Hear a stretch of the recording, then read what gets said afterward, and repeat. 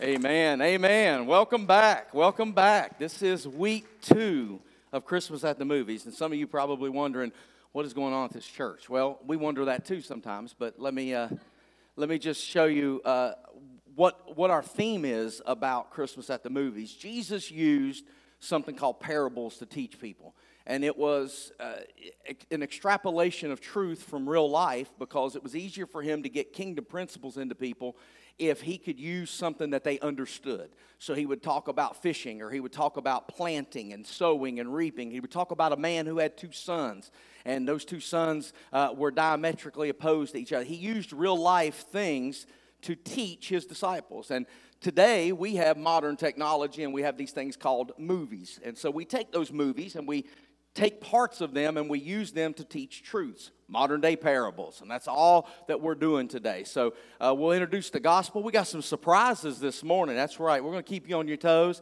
We got some things happening this morning that you won't expect, and then it'll just be there, and you'll be like, oh, okay. So this morning we are going to be taking our scripture text from Luke chapter 1 and Matthew chapter 1, and we're going to use this story as the backdrop for the movie that we're going to preview. So Luke chapter 1, beginning with verse 26.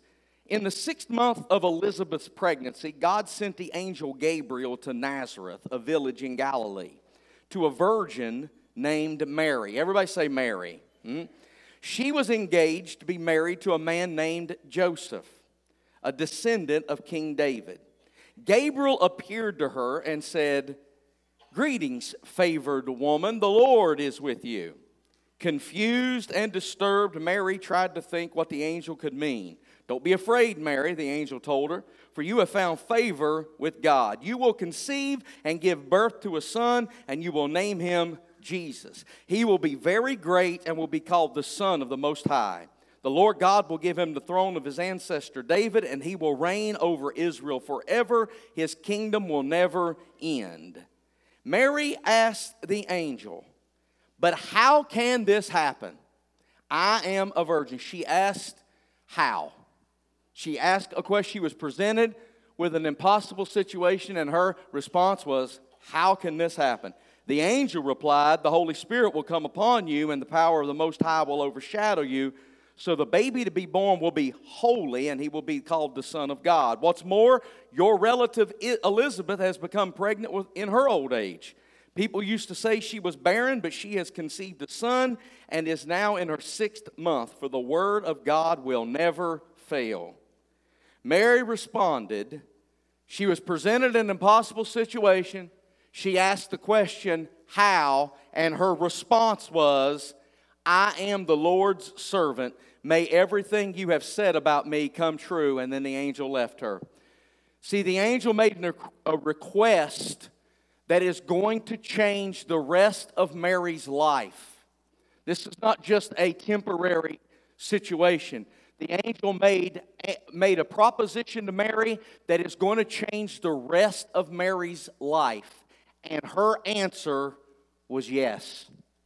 Now let's go to Matthew chapter 1 and begin with verse 18, and we're going to see what happened when Joseph was presented with the same situation. This is how Jesus the Messiah was born. His mother Mary was engaged to be married to Joseph, but before the marriage took place, while she was still a virgin, she became pregnant through the power of the Holy Spirit. Joseph, to whom she was engaged, was a righteous man and did not want to disgrace her publicly. So he decided to break the engagement quietly.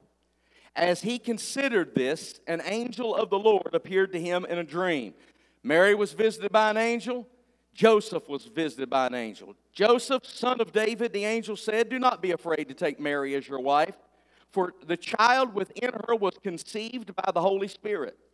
And she will have a son, and you are to name him Jesus, for he will save his people from their sins." All of this occurred to fulfill the Lord's message through the prophet. "Look, the virgin will conceive a child, she will give birth to a son, and they will call him Emmanuel," which means God is with us. When Joseph woke up, he was presented with an impossible situation. And now when he woke up, he did as the angel of the Lord commanded and took Mary as his wife. Joseph was going to divorce her.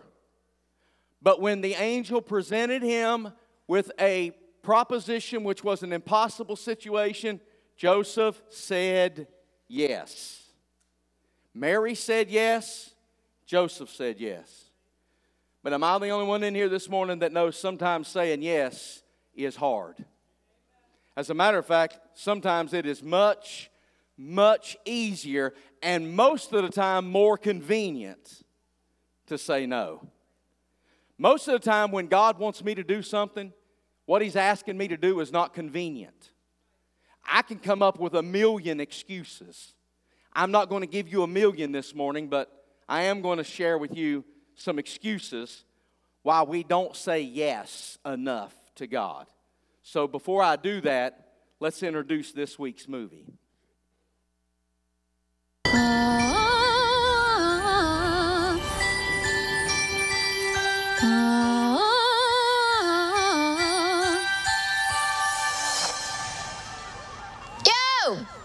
Snow cone! Oh, yes, here's my hyperactive little reindeer. My name is Noelle Kringle. Morning, Princess. My partridge in a pear tree underwear needs washing. Oh, well, then my Christmas wish has been granted. Christmas runs in my family. My dad was Santa, and now it's my brother Nick's turn to wear the hat. Stocking full of coal if I've ever seen one. He saved a kitten from a tree. Some nice. Noelle, will your brother be ready by Christmas? Of course. He's a Kringle. I don't want to do this. No. This is great. No. Let it happen. This is not going well at all. Sometimes I dream about getting out. Well, you can't be Santa if you're having a nervous breakdown. You need to get away for the weekend. For the first time in 2,000 years, Santa has disappeared. I just said he should take the weekend off. We must have a new Santa. Gabriel Kringle.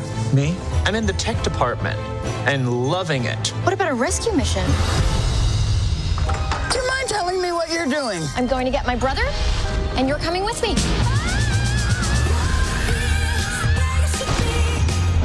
Stay right where you are. We are looking for Santa Claus. You don't tell anybody who you are Where are you from? A little town up north. or where you came from. Sir, it's a privilege to wear that suit. Put some pants on. So naughty. Christmas Eve is less than 48 hours away. This could be the perfect time to start an online delivery platform. We gotta find Santa. For thousands of years, we've jingled bells and delivered toys, and we must make sure nothing changes that. I'm so hot. Do you have any ice in this tin? Oh, hello. We like your pants. They're jolly. They're yoga pants, like yours. These are my yogurt pants. No, yoga pants. I love yogurt pants.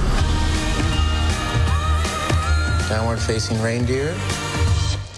I said take the weekend. Nobody listens to me. Don't do that, please.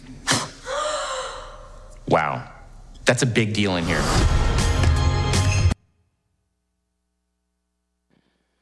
So this week's movie is Noel, and in Noel, Santa has passed away, and his son, Nick, is supposed to take over and become the new Santa Claus. And what the premise of the movie is going to show us, and what I'm going to talk to you about today, is that nobody asked Nick if he wanted to be Santa Claus. They just assumed that he would want to, and they just put the responsibility on him.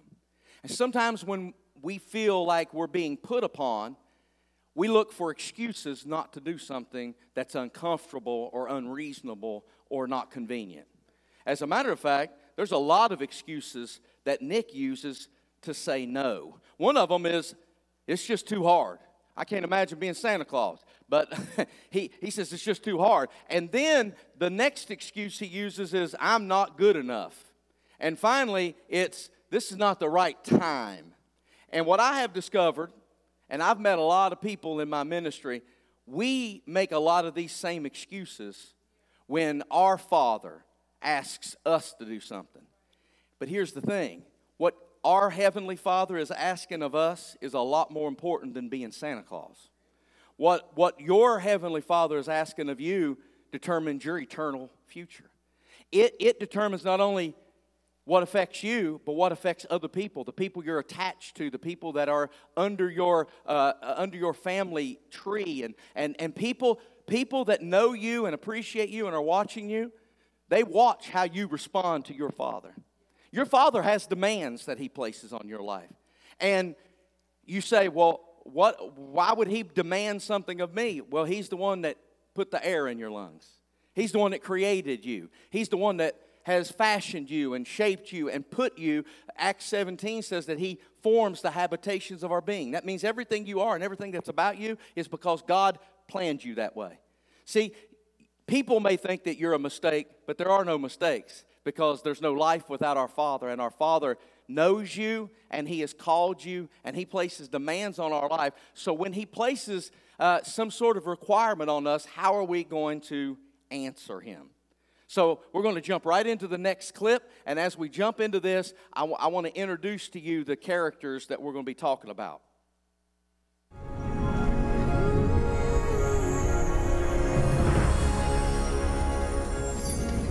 When I was a little girl, Christmas Eve was my favorite night of the year.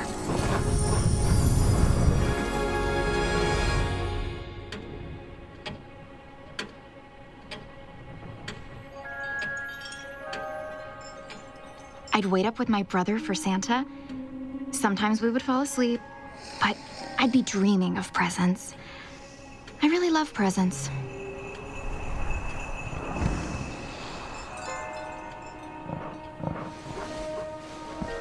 Nick, he's here. Stop. Come on. Wake up. No. Come on.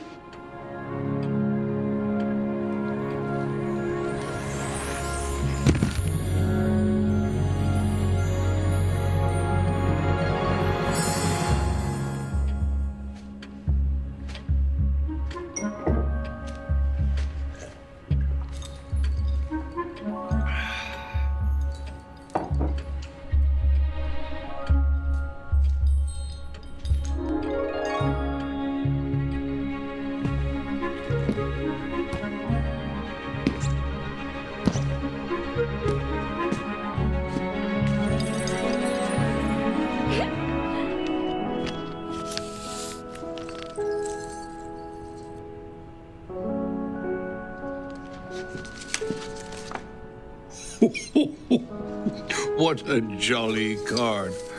I wonder which child made this. Over here, right here. I caught you. You did. But let's keep it between us because my job depends on not getting caught. Totally get it. So, I see you have some presents. Oh, I do. Have you been naughty or nice this year?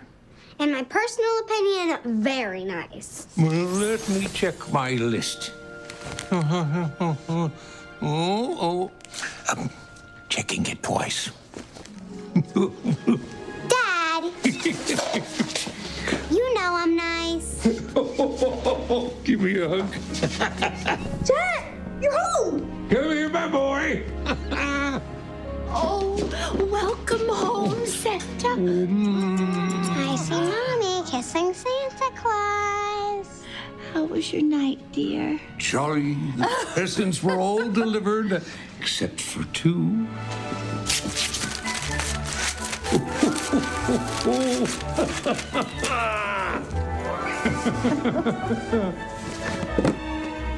Oh, my garland. This is amazing. What'd you get, Nick?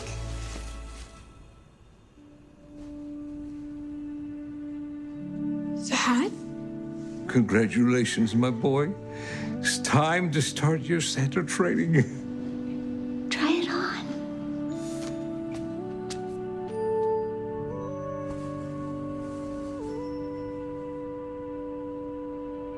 I'm not sure this fits. It will fit you when you fit it.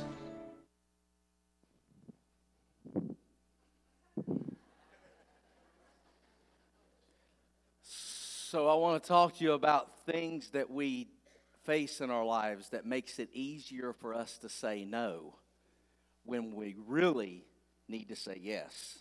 We're going to talk about excuses that we make. And the first excuse that I want to bring up was at the end of this clip.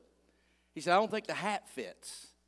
And his father, Santa Claus, said, it will fit you when you fit it.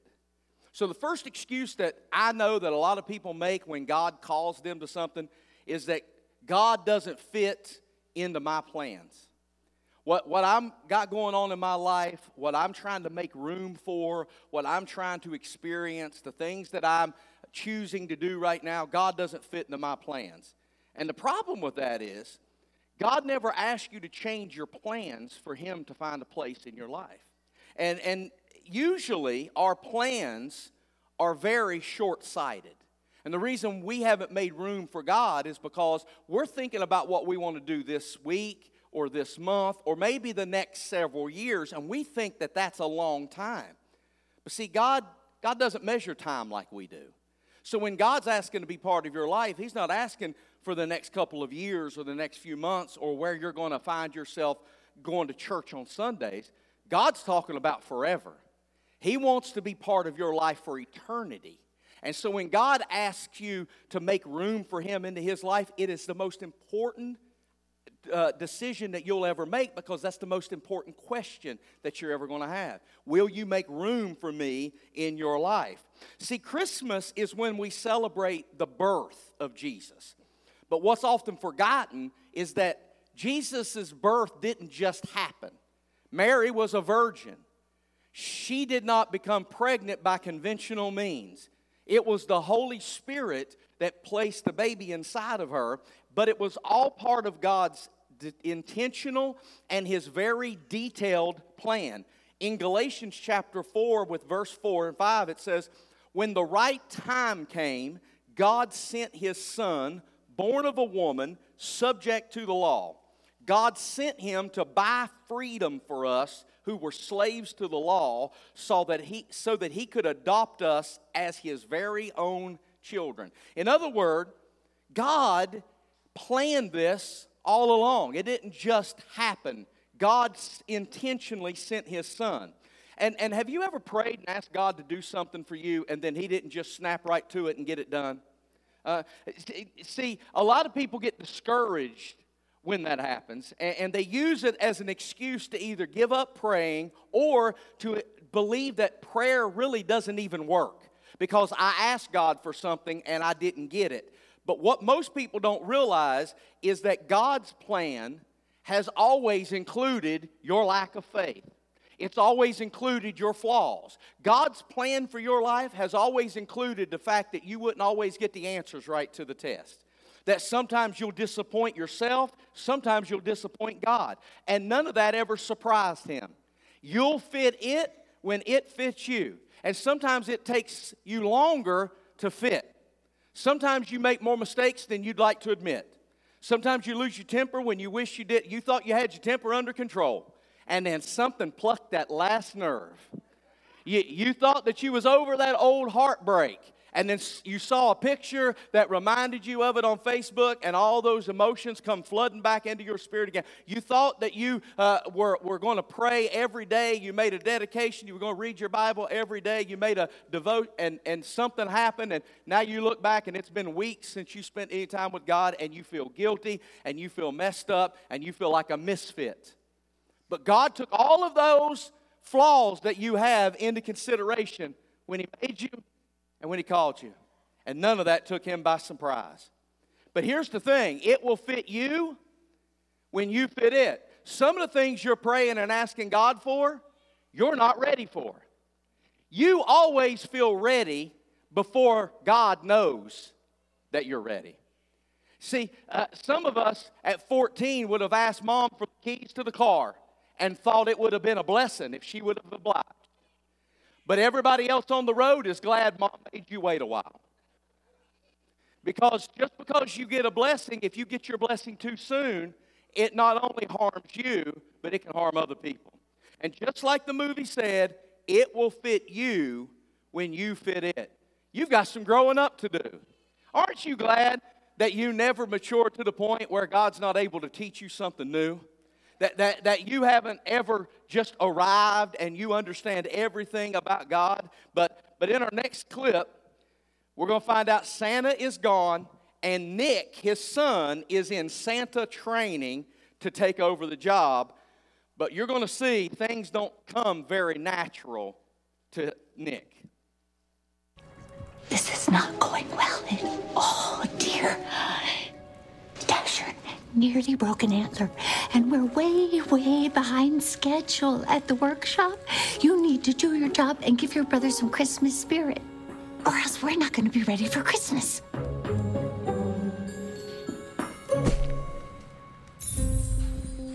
Oh, this is heavy.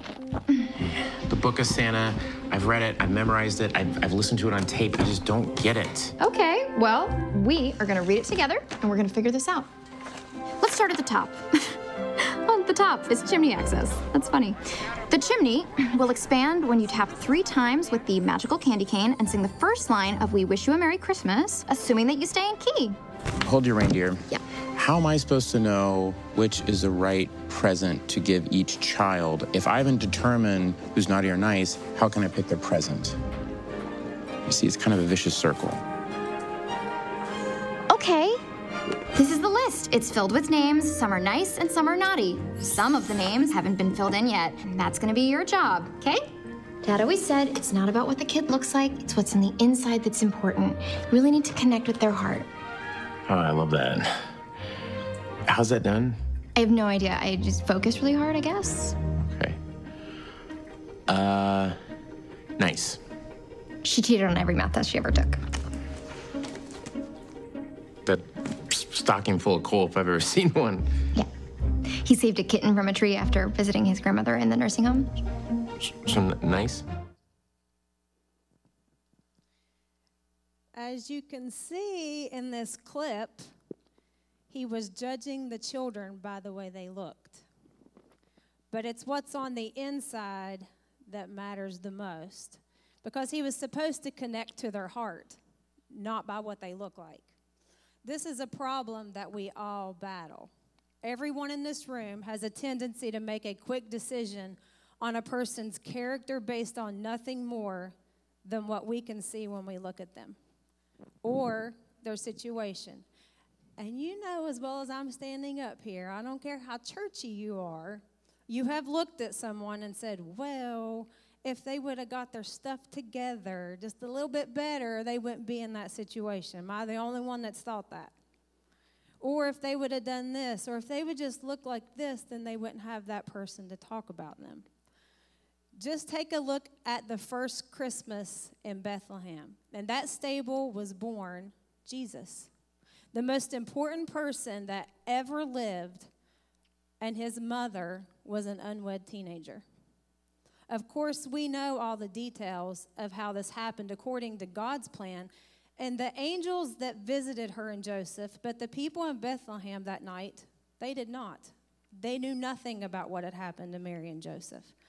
How easy it is to jump to conclusions by the way that we look at another person's life. See, we don't know what God has called someone to do. We don't know how God is dealing with someone else. All we see is what they're doing on the outside. We don't know what their internal struggles are. We don't know what they're dealing with on the inside, but God does.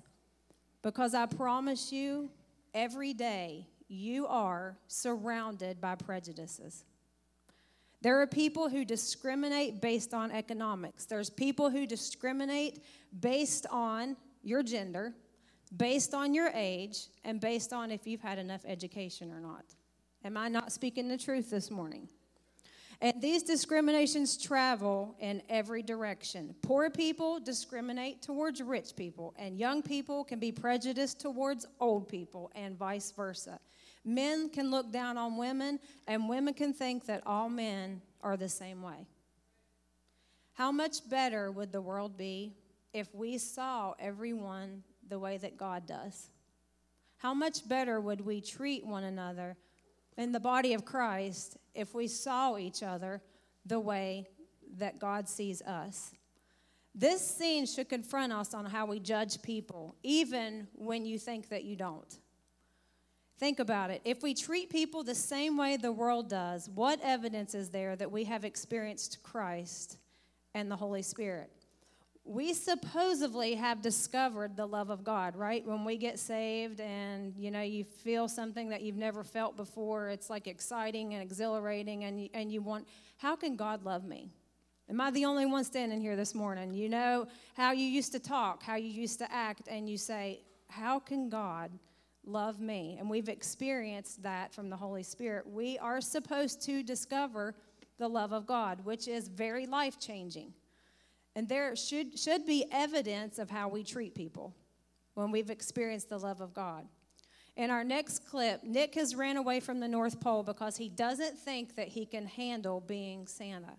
Noelle tracked him to Phoenix, Arizona, and she took the sleigh to find him. Meanwhile, at the North Pole, his cousin Gabe has took over the job and is making some changes. Santa, we're still not clear how you plan to deliver billions of presents with no sleigh or reindeer. First of all, there aren't actually billions of presents, Elder Elf Abe. Our research indicates that there are only 2,837 nice children in the world. Gabe, how is that possible? Nearly every child fibbed, refused to eat their vegetables, or failed to practice proper dental hygiene. Joy to the world except for you, 'cause you forgot to floss. Oh, no, you can't measure a child like that. Everyone makes mistakes. Which is why each naughty child will be receiving an evaluation notice explaining the decision and encouraging them to do better next year.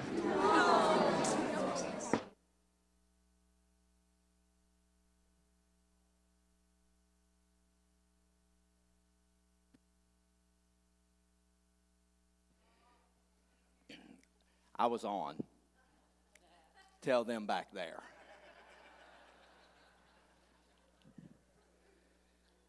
Mrs. Claus reminds Gabe, who is going to be the new Santa because Nick ran away to Phoenix, Arizona, she reminds him that everybody makes mistakes. And he said, well, that's why we're going to send an evaluation to encourage him to do better next year. And that's a lot like some of the churches I've been in. That when you come in and try to fit in, they give you an evaluation, and they let you know everything that is wrong with you and why you don't fit in, and then they encourage you to get it right before you come back. And here at Promise of Victory, we don't want to give that image to people. As a matter of fact, our 3 core beliefs here are everybody's somebody, nobody's perfect, and anything is possible. And the reason that we want to let everybody know that is because we don't want hurting people to hurt more. We don't want broken people to feel more broken when they come to the place of healing. We don't want messed up people and lonely people to feel like they're not good enough to fit in.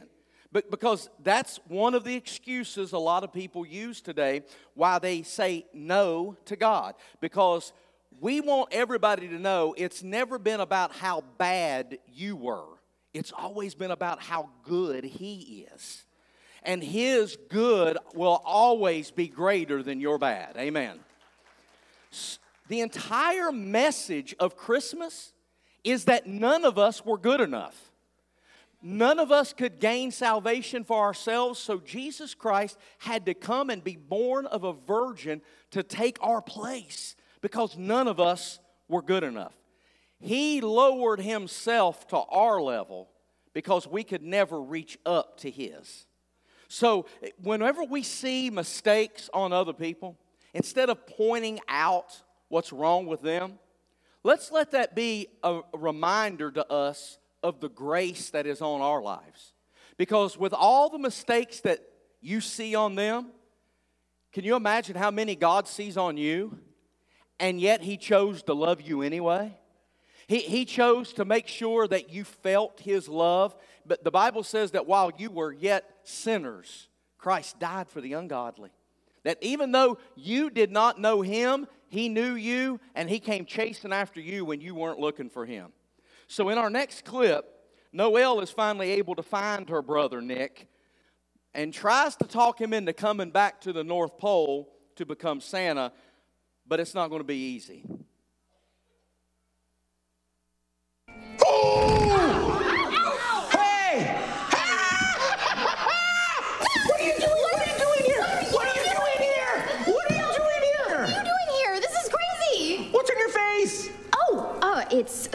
mind block.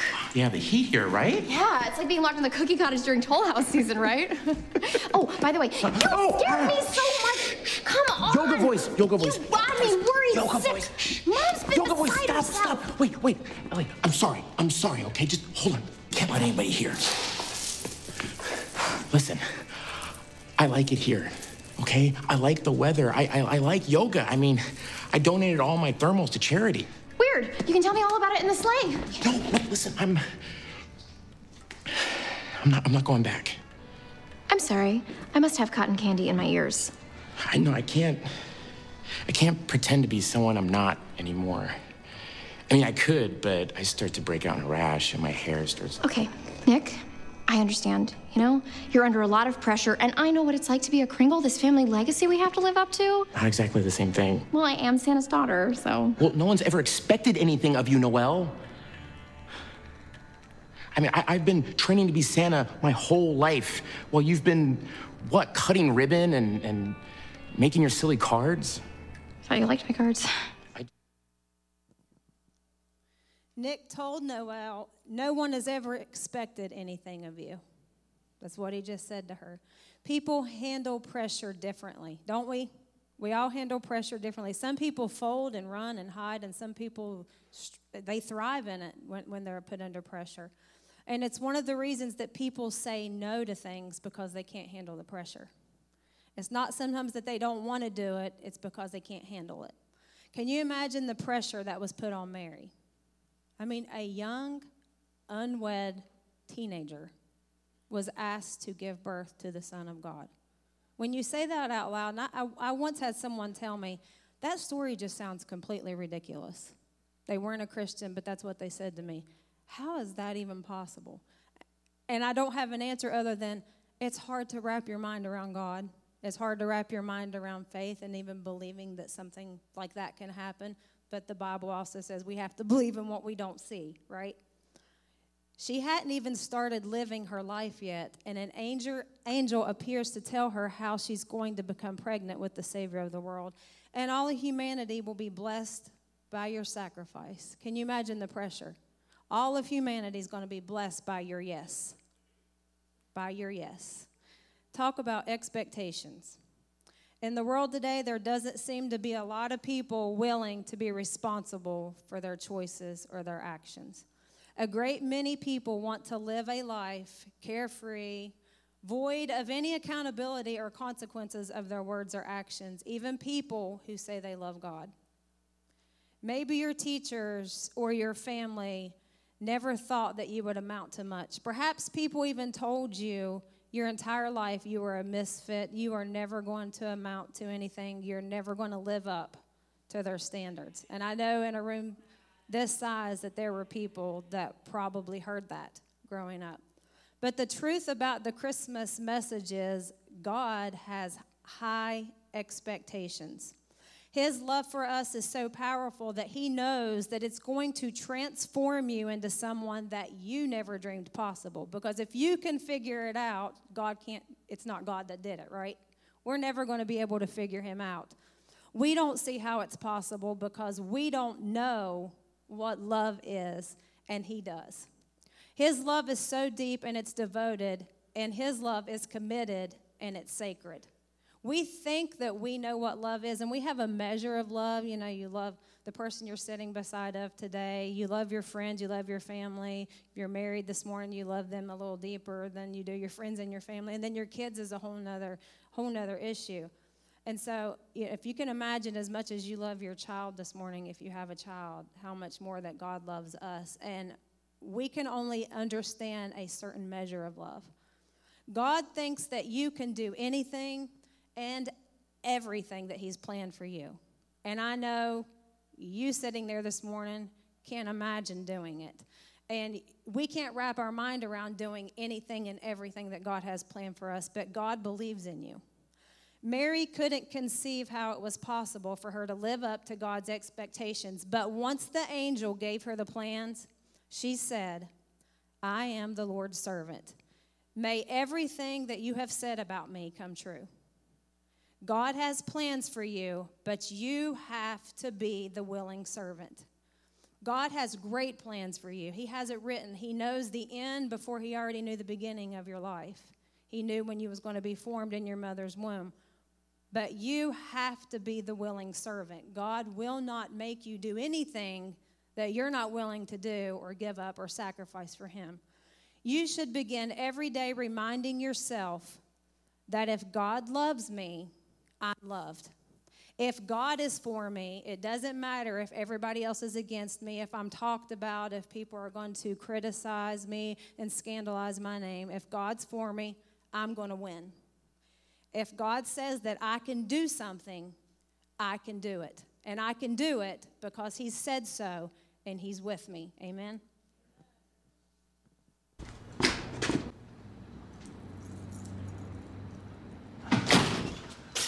Good morning. Good morning. Can I come in? Sure, Aunt Polly. Thank you. Or should I say, Elf Polly? Sit.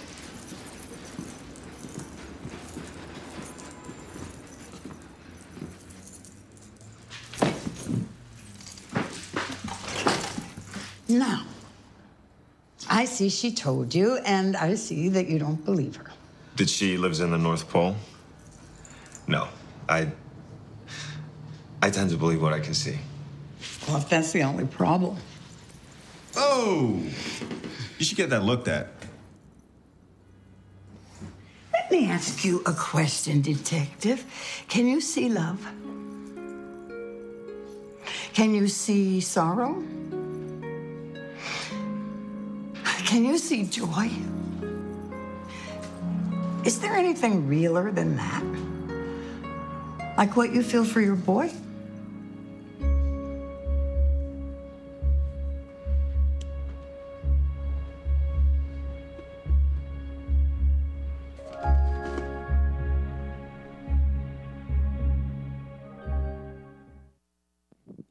So in this clip, Jake is having a hard time believing that Noelle is who she says she is. She said she's Santa's sister, that she flew the sleigh from the North Pole, that Polly is an elf.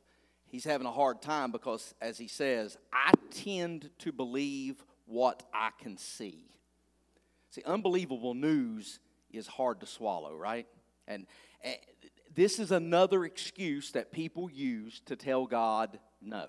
Because they say, if I can't see it, I can't believe it. Polly reminds Jake, there's all kinds of things you believe in that you can't see, like joy and love. And the Bible even talks about the wind, how it comes from a place we don't know where it comes from, and it leaves and goes to a place and we don't know where it goes to. And that's all faith is. Faith is believing in things that are real, but even though you can't see them, you believe in them in your heart. Like when the angel appeared to Mary. The angel said, you're going to have a child. Her question was, how can it be?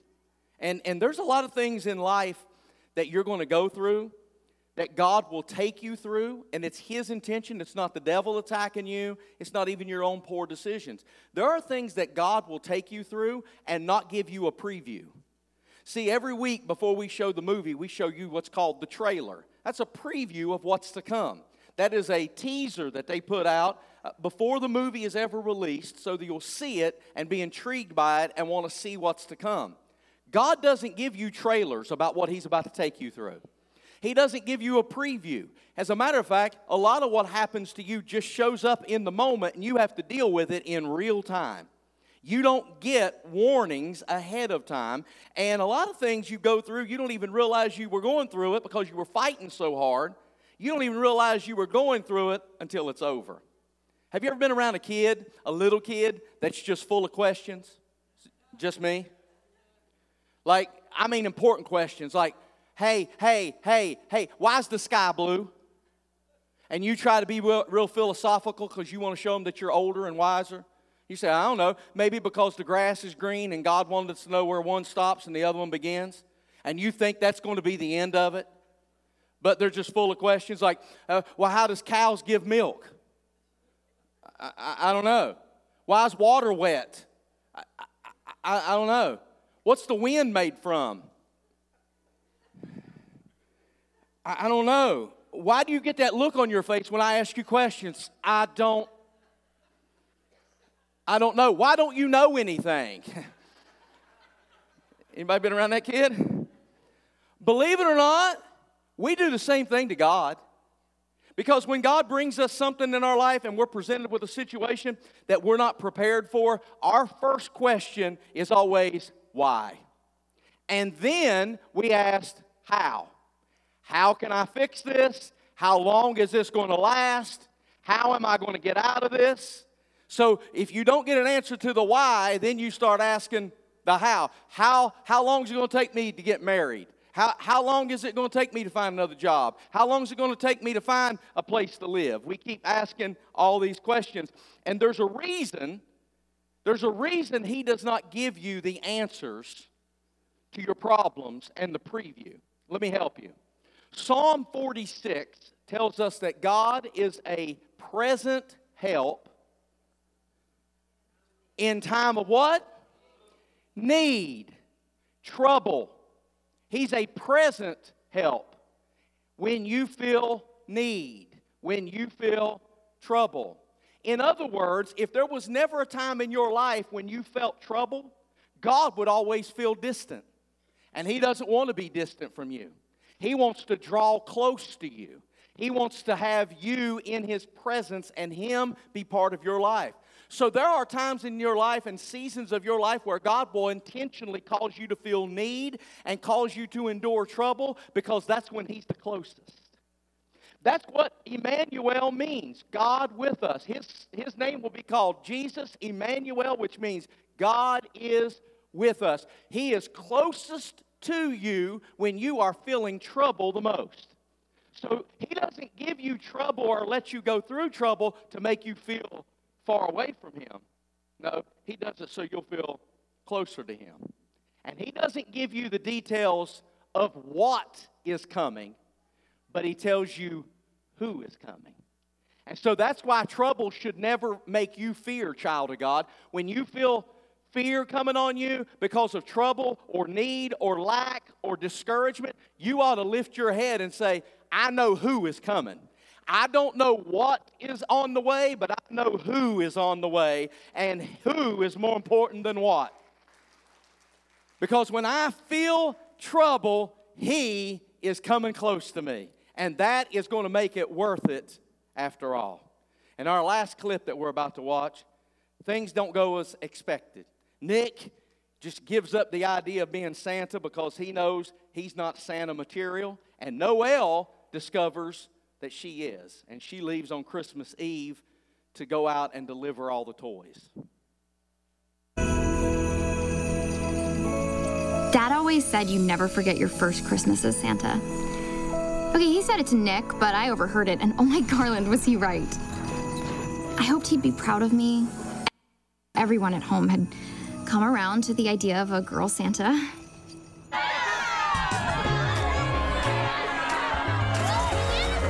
Turns out, I didn't have to worry.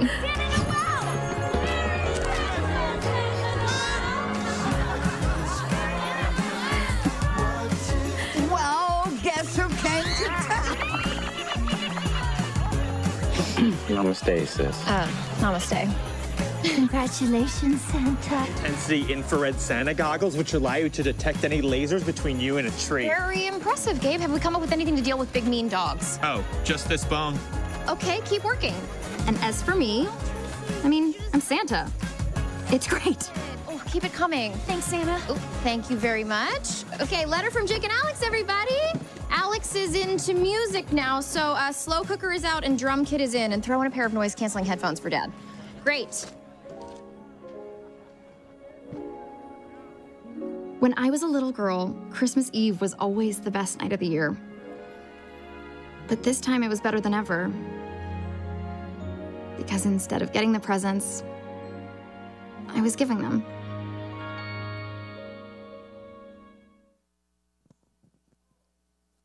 In this clip, we see that the real meaning of Christmas is like the real meaning of life. It's better to give than to receive. Isn't that the truth? The world is obsessed with having more, but God is kind and He's generous And he wants us to be more like him.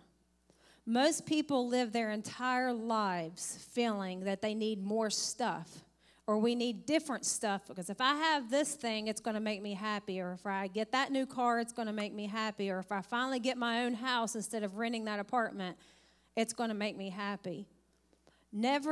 But God wants us to delight in him, not the things around us, not what we can get, but what we can give, and we delight in him. Never is this more on display than at Christmas time.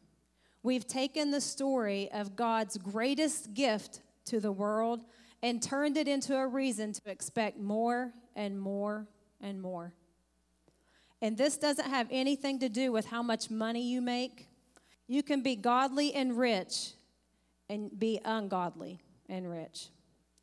God is generous to us all, but we don't all show the same generosity.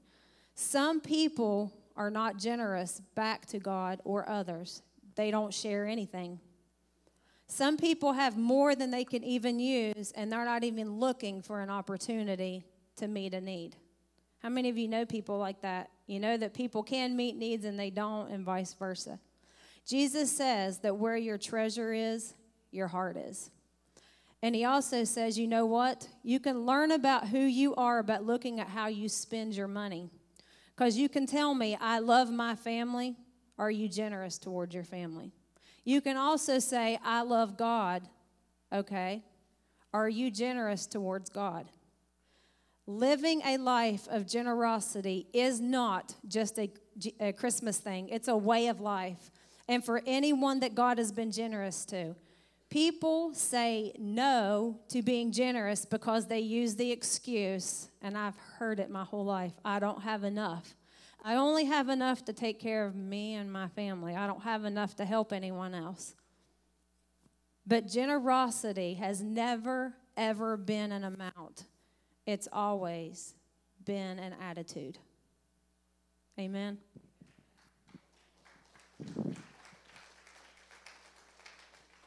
So this morning we've used this movie and the scriptures to talk about several excuses that we all use to say no to God. And I know in a crowd this size that this has resonated with somebody, that you know what it's like to tell God, you don't fit into my life right now. Or, I need to see it before I can believe it. Or, this is not what I had planned for myself. I can't do that religious thing.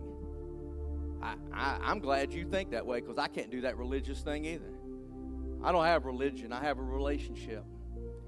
Jesus Christ, the Son of God, wrapped himself in flesh and stepped over heaven's balcony and was born as a sacrificial offering for me because he wanted me. There's people in your life that are difficult, but they're part of your life.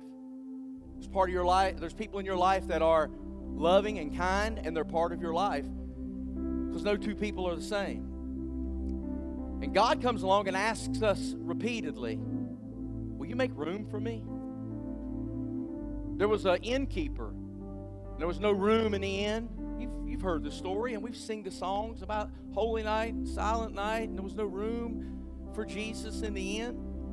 But the truth of the matter is, most of us don't make enough room for Jesus.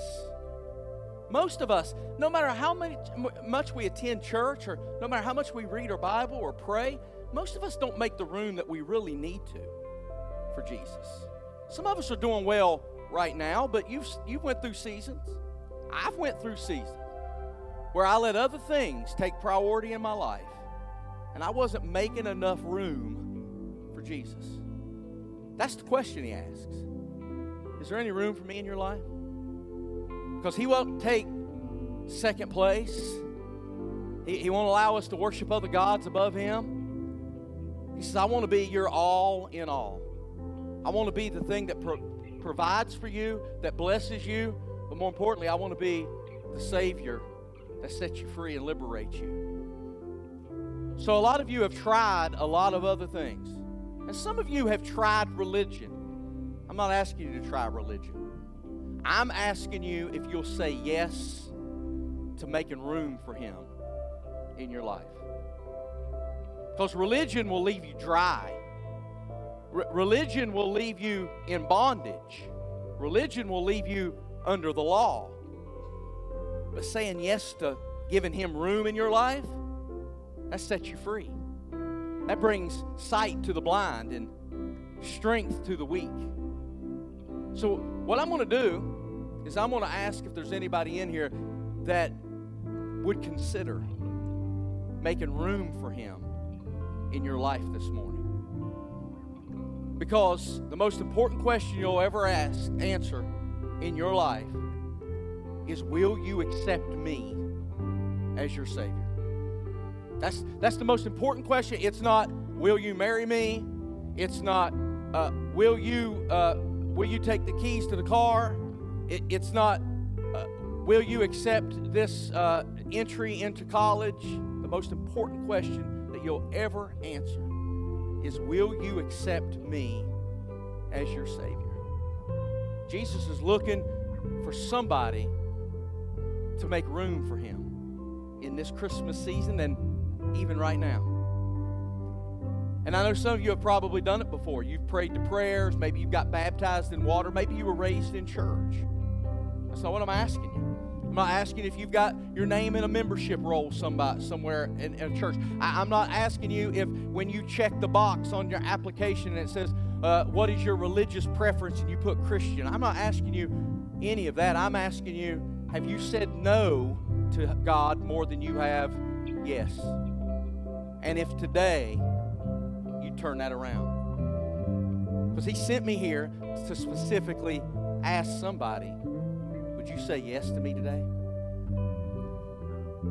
Pastor, if I raise my hand, if I say that I'm not as close to God as I pretend to be, then people's going to judge me.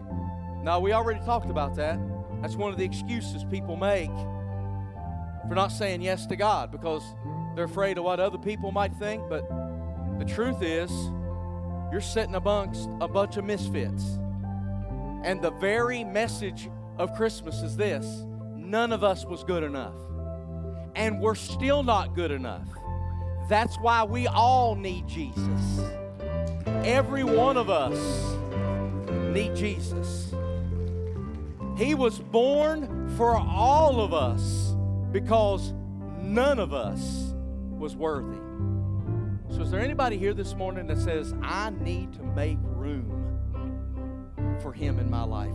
I'd ask you to slip your hand in the air right now. I already see hands going up. Look, there's hands everywhere. I need to make room for you, Jesus. I need to make room for you in my life. I need to make room for you in my life. I know that I have put other things ahead of you.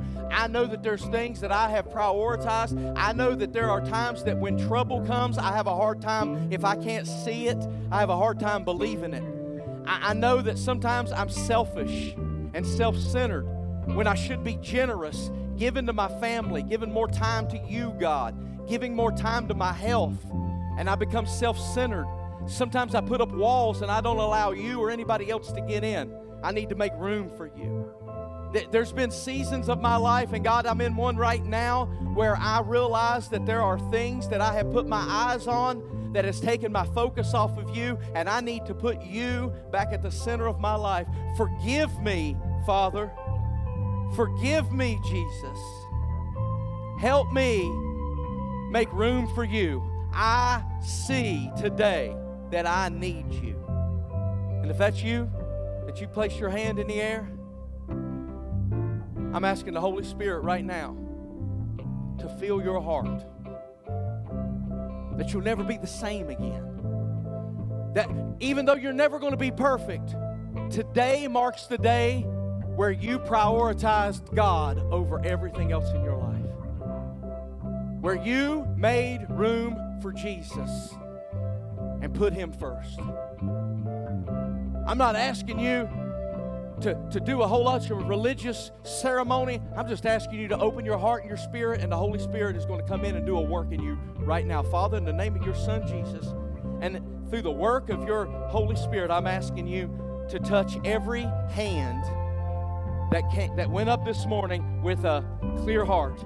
Every person in this room and everyone watching by live stream that has indicated that they need to make room for you in their life, God, right now, I pray that your Holy Spirit would fill them and repair what has been broken and wounded, help what has been hurt, and most importantly, draw them close to you. I want the Holy Spirit today to fill their lives so that they have no room for anything else. Not in this moment, not right now. God, I'm asking you to just permeate their being to the point where they can't feel anything but your love and your acceptance and how much you desire to have them in your presence.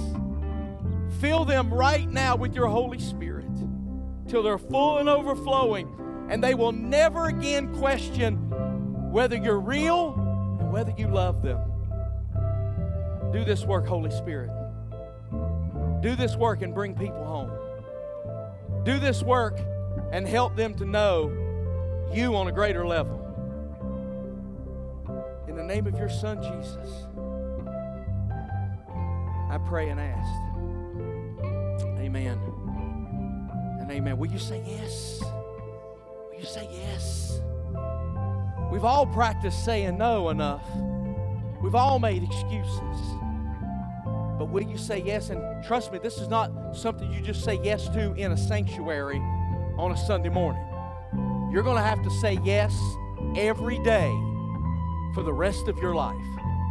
I've been doing this a long time, and I still every day have choices and decisions to make. Every day I can still make excuses. That means every day I still have to say yes. Yes, I will be obedient. Yes, I will pray. Yes, I will love my enemy.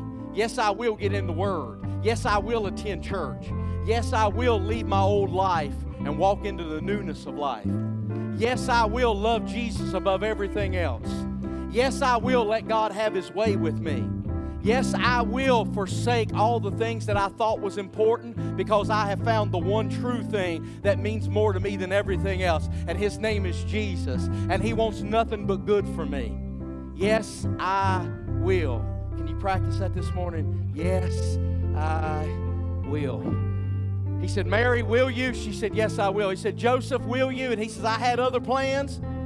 I had something else that I desired to do, but yes, God, I will. And you're going to have to do that for the rest of the time that you draw air here on earth. You'll have to constantly rededicate yourself. Because listen, some of you are saying, I tried that before and it didn't work.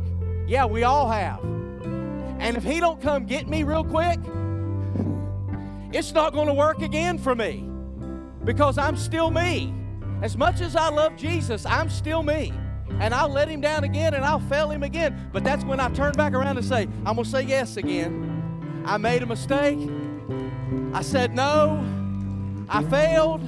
I messed up. But here I am again, Lord. I say yes again. Put me back on the right track. Get me straight again. Help me again. Say yes all over and all over and all over. And here's the best thing. You're not alone. You're in a room full of misfits, and we all realize that none of us are perfect. And we're all going to be pulling the same direction, trying to reach the same destiny. Amen? Jesus loves you so much. Don't let religion tell you that you're unlovable. Don't let your failures convince you that you have gotten so far out of left field that God can't bring you home. Just say yes. Just say yes. You don't have to know a whole bunch of Bible scriptures. You don't have to know a whole bunch of theology. All you have to do is know when I get in trouble and when I make mistakes, I just say yes. Will you be whole today? Just say yes. Will you be made new today? Just say yes. Will you come back into fellowship with God today? Just say yes. If you need to come to this altar, you're not alone. Just say yes. Some of you need to come down and make a whole new dedication today. And make this Christmas the Christmas that my whole life was opened up because I said yes. Won't you come? won't you come?